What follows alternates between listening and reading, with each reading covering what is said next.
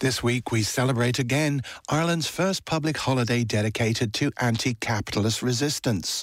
OK, that's not officially what it's about, but with the hotly contested and apparently malleable figure of free booze enthusiast Brigid at its centre, the festival does feel ripe for such steering, not least in the hands of our guest this time, Sadhbh O'Sullivan. O'Sullivan is a Kildare-based singer and songwriter who created the In Cloak and Womb song cycle inspired by the life and legacy of Brigid of Kildare and commissioned as part of the Brigid 1500 season. O'Sullivan will be performing the cycle in Kildare as part of this year's festival, ahead of which she spoke to Culture Files' Angela O'Shaughnessy about Brigid, our contemporary.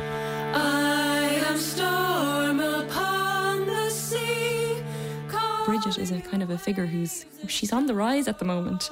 She exists within religious worlds and also outside of them. She has her own bank holiday now and people are talking about her, but still maybe not really understanding the significance of her.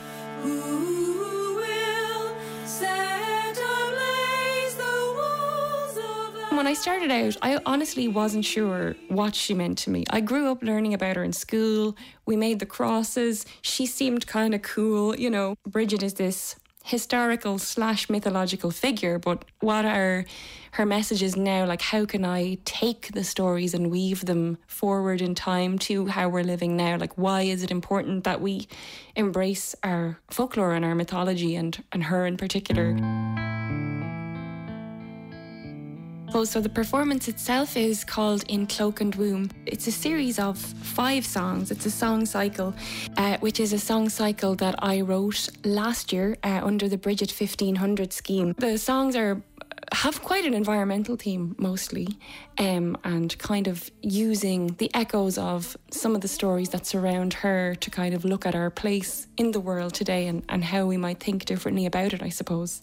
This was so different from anything that I've normally done in that it was, so specifically thematic. And also it's written and arranged for 3 female voices, kind of taken inspiration from the folklore and the mythology surrounding Brigid in both her goddess and saint forms, and kind of exploring how the echoes of her voice and her stories resonate in the world today, what those echoes might contribute to the stories we're living in now, particularly in relation to environmental issues and climate change, and of course social justice as well, because those things are all interlinked. I'm performing the songs with 2 other singers called Sharon Murphy and Clara Rose, who are both fantastic. They're songwriters in their own right as well. It's such a pleasure to be singing these songs with them. I went down to the well to ask you. Before I started writing, I got the funding to write the songs and I was kind of scared that I was not going to be able to do it, and I went and I visited her well in Kildare. It's really beautiful. It is quite a spiritual place. And I kind of felt, I was like, why did I come here today? Why did I come to this well? I wouldn't be a practicing religious person. I could be a victim of my own cynicism sometimes, but in some way I came here to ask for help doing this and to ask for inspiration.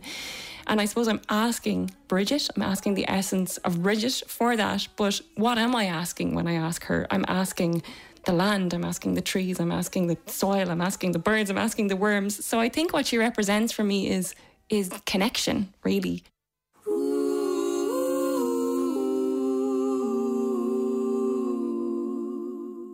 In all her guises, she stood for compassion, for her fellow humans, but also just for the more than human, the natural world. And she was a figure that was very much tied to the land.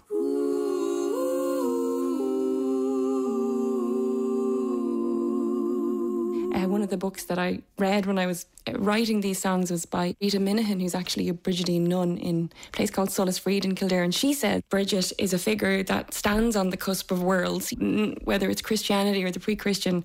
Neither of those worlds can contain her exclusively. And actually, it doesn't matter because whatever your backgrounds or beliefs, we're all sharing this planet, and this planet is kind of crying out for help at the moment. And are we listening?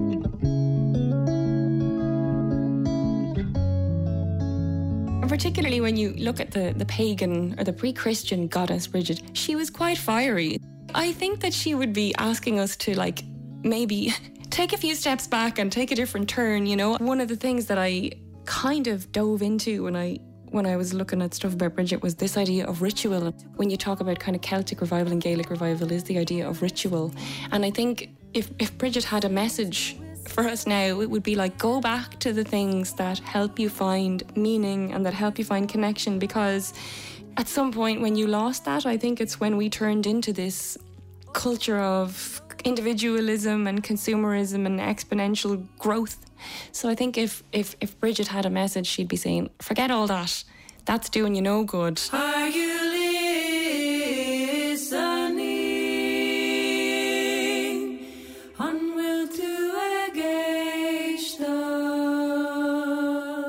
I sing because I don't know how to stop.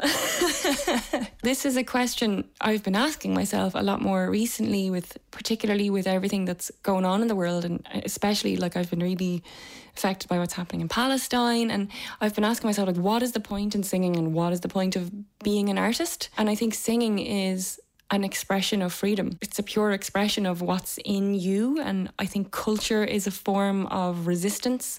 And I think that's what protest songs are as well. I think in order to get everyone on board, we need stories and we need different types of brains talking about the same things in different ways that are going to bring different kinds of people along. And I think that's what music and art and poetry can do. My life is your life. Your life is mine.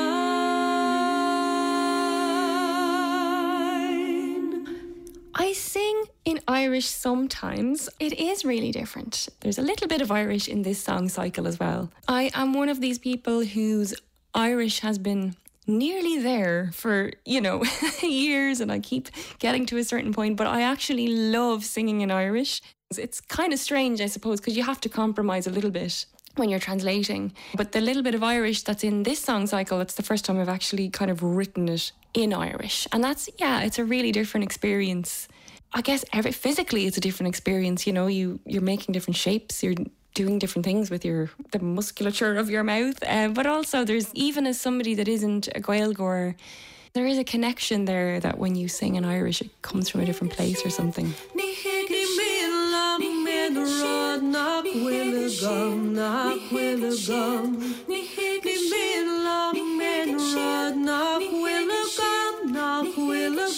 The Diocese of Kildare and the Diocese of, I guess it was Donegal, were kind of like fighting over who would become the patron saint of Ireland. Would it be Patrick or would it be Brigid? And that's where, a lot of the stories that we have about them, because this was after they died, so there was kind of stories being invented about both of these people to make them seem better than the other one. And of course Patrick won that battle in the end, but I think Brigid is finally having her revival now. And my power, my pride, my hunger to survive. Sadhbh O'Sullivan there, and the reporter was Angela O'Shaughnessy in Cloak and Womb, a song cycle where we sung on February 2nd at 1 p.m. at the Acre Project in Selbridge. All the details of Kildare's Brigid 1500 events are at brigid1500.ie.